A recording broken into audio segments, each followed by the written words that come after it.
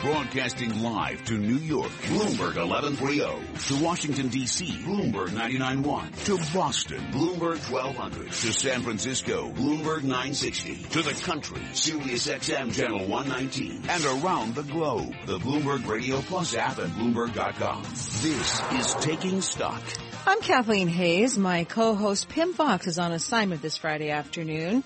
Could it be as easy as 5 easy theses to give us common sense solutions to America's greatest economic challenges?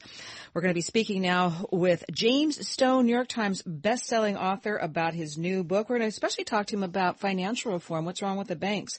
This from a man who has been there and done that. He's worked in the financial services industry. His critiques and ideas are going to be oh so interesting. He's always oh so interesting. He's in the newsroom. His name is Charlie Pellet, and he's got a Bloomberg Business Flash. And I thank you very much, Kathleen Hayes. We're looking at a down day here with the Dow, the S&P, NASDAQ all declining. We are brought to you by VanEck Vectors ETFs. Expect more from your munis. Target tax-exempt income by maturity and credit quality, all with low-cost ETFs. Visit vaneck.com/muni. VanEck. Access the opportunities. Stocks are retreating. S&P heading for the steepest drop in 2 months amid caution over tepid global growth and a series of looming events with the potential to spur renewed market turbulence. Right now, we've got the S&P 500 index down 24 points, a drop there of 1.1% to 2,091. Dow Industrials down 158, a drop of 0.9%. NASDAQ is down 72, a drop there of 1.5%. Murray Gunn is head of technical analysis at HSBC Securities in London.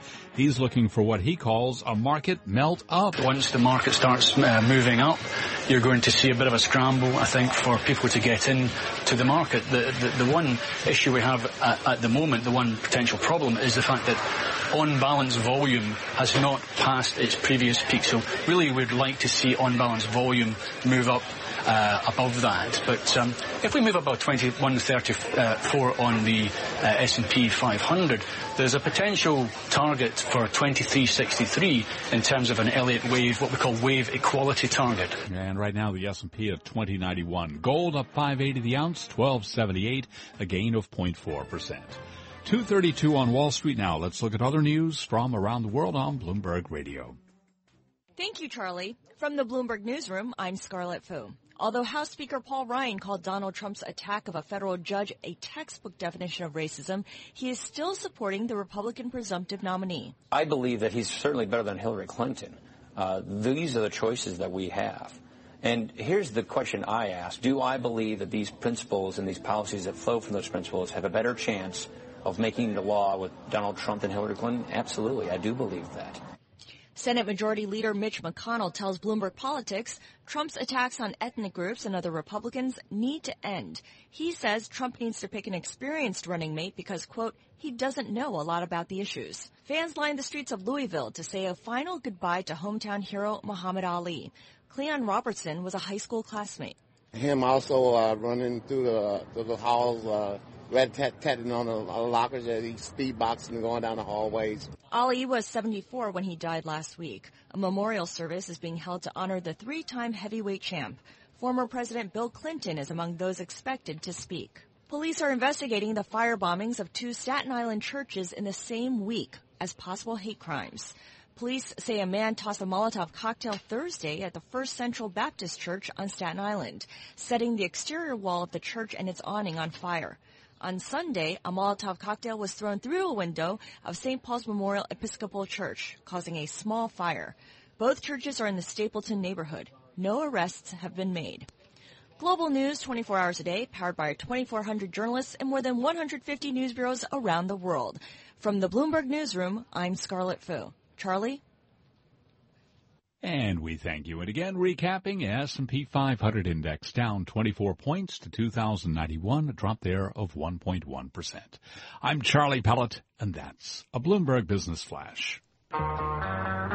This is Taking Stock with Kathleen Hayes and Pimm on Bloomberg Radio.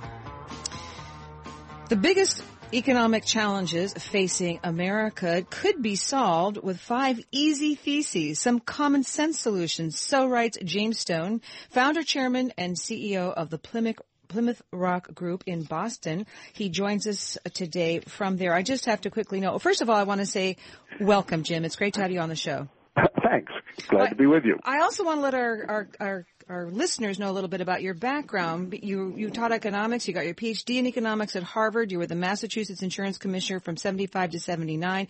You were chairman and commissioner of the CFTC, the Commodity Futures Trading Commission. You founded Plymouth Rock. I could go on and on, but you are a guy who really knows business. You're not just you're not only an academic, and I think that's one of the things that makes this book so powerful. What drove you to write it? Well, I felt I had some unfinished business from my time in Washington. I didn't convince people when I was there of the dangers of derivatives and over-financialization of the economy. And so this book was a chance to link my three careers and take another crack at convincing people. Well, let's start there then, because you're not the only person who tried to convince the world that there were dangers in derivatives, and you were up against the likes of Alan Greenspan, the former Fed chairman, who did a lot of things right, but this is one thing he didn't recognize, nor did Larry Summers, who became Treasury Secretary, nor did many other regulators in Washington. What is your common sense solution, and why do you say there's still so much risk in the financial system? Well, the financial system didn't really get improved after the last crash. After the 1929 crash, the big lessons were learned, and the big lessons are simple, which is less leverage and more disclosure.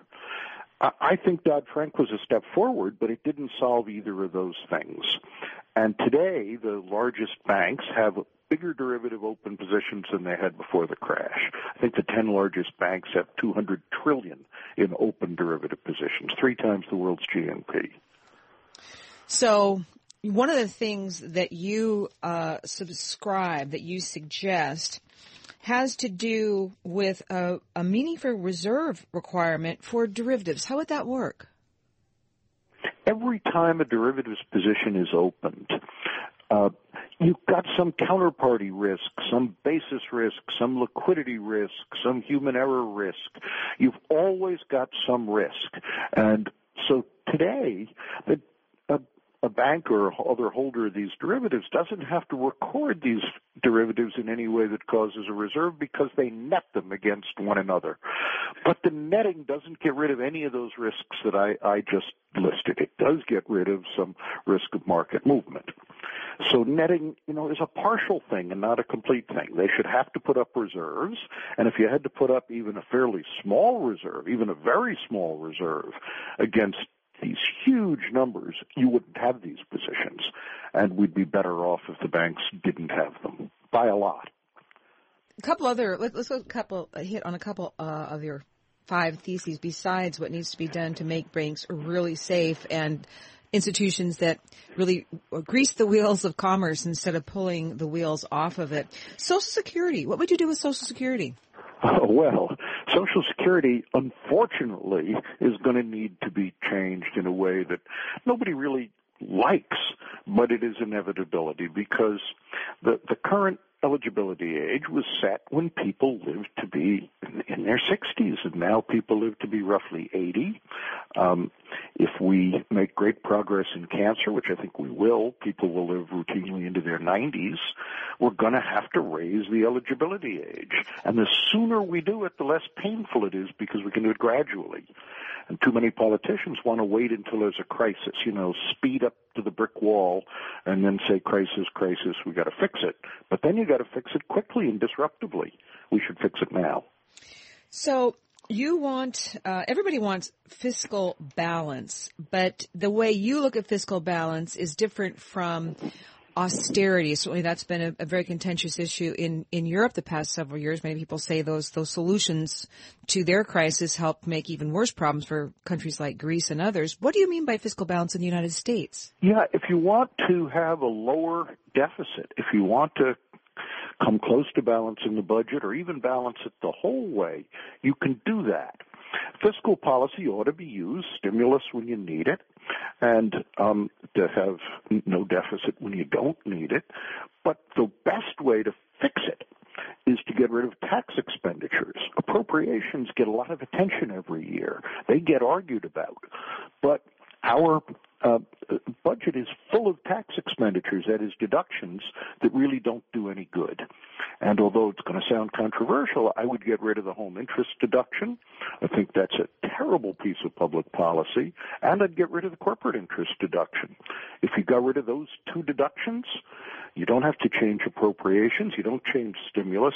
You would immediately balance the budget because those equal about the deficit.